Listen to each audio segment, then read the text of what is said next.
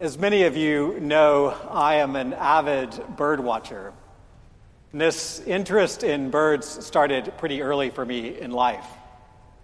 So it was that when I was a teenager, in addition to going to the traditional summer camps with swimming pools and campfire songs, one summer I attended the Victor Emmanuel Youth Birding Camp. With a dozen or so other teenagers who enjoy bird watching, went to southeast Arizona and saw the amazing creatures that lived there. There was the appropriately named elegant trogon, and not just one species of hummingbirds, but half a dozen. It was a great experience. And in addition to exploring the birds there, we also learned from our guides about the brittle desert ecology, the brittle ecology of the Southwest. And I remember very distinctly this one stop we made along a roadside. We were driving along, and our guides pulled off to the side of the road, and there was this lush, beautiful grassland. Our guides explained that this was the way that much of southeast Arizona had once looked, that this was a short grass prairie. But just across the fence from it, there was dry desert with bare ground and little more than some sagebrush and saguaro cactus. How was this difference in just two sides of the fence? Our guides explained that on the one side, that the ranchers there were managing their cattle for the health of the whole ecosystem. They wanted to grow good, healthy cattle for market, yes, but they were also focused on the grass and the soil. They imitated the pattern that the buffalo had once played in this grassland by grazing short areas and then allowing for plenty of time for regrowth. They were cultivating the whole flow of life in that place. On the other side of the fence, it was Bureau of Land Management property, and the ranchers there were just leasing it from the federal government. They were not interested in cultivating the whole ecosystem. Instead, they were just extracting what value they could, putting a few pounds on the cattle that they had before they were hauled off to the feedlot. What I witnessed in that stop along a highway in Arizona was a difference that I think can help us get into understanding what's going on in our scriptures today, especially our scriptures from Jeremiah and Jesus' blessings and woes in our gospel reading. Because this difference between the green pasture and the dry desert on either side of the fence represented really the difference between riches and affluence, ecology and extraction.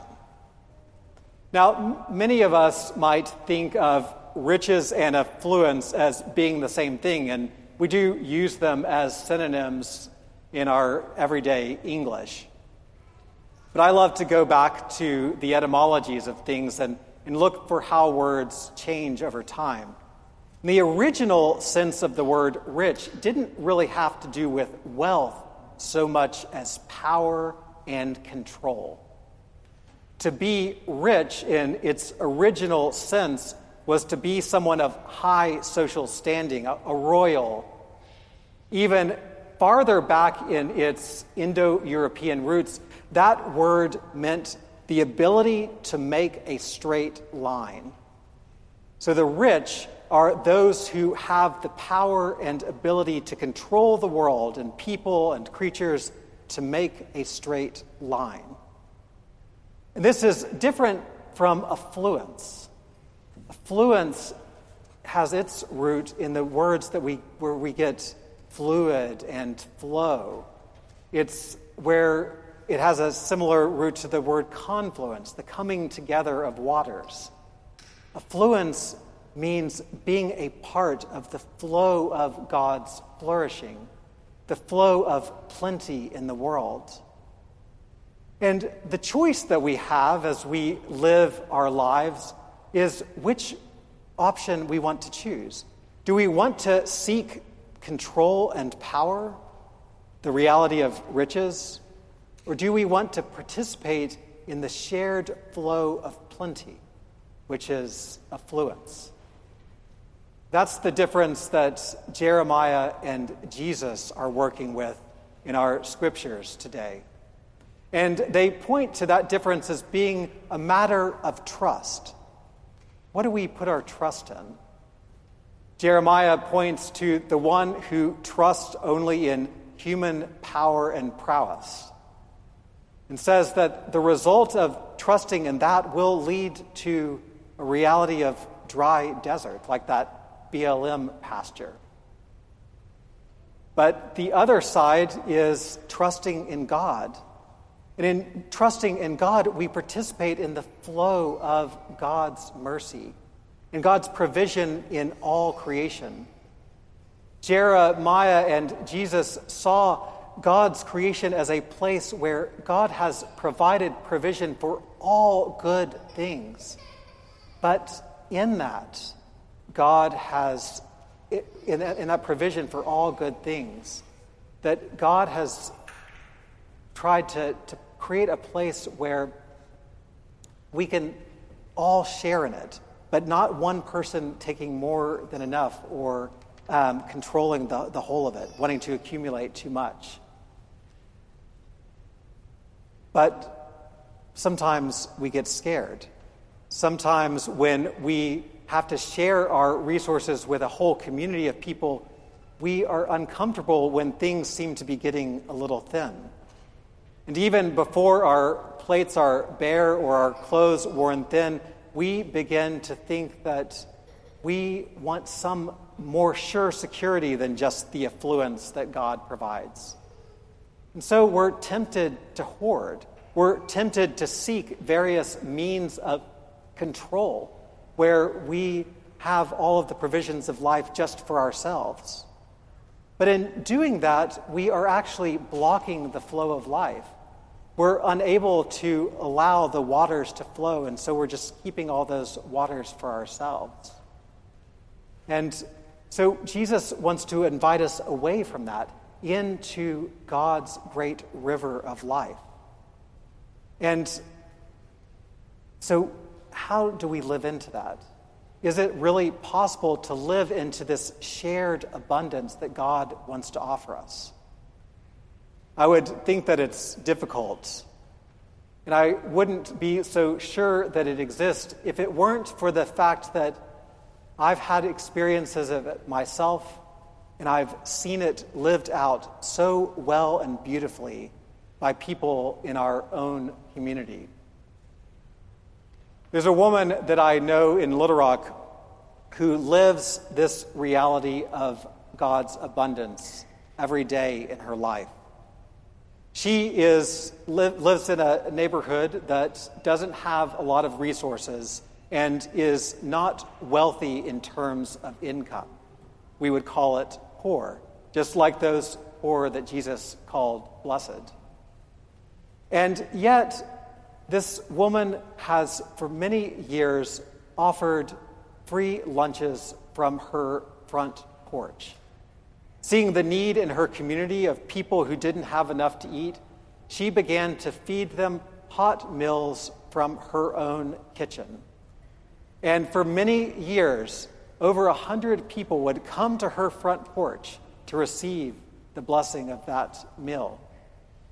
It was something that she never advertised, it never made it on the evening news.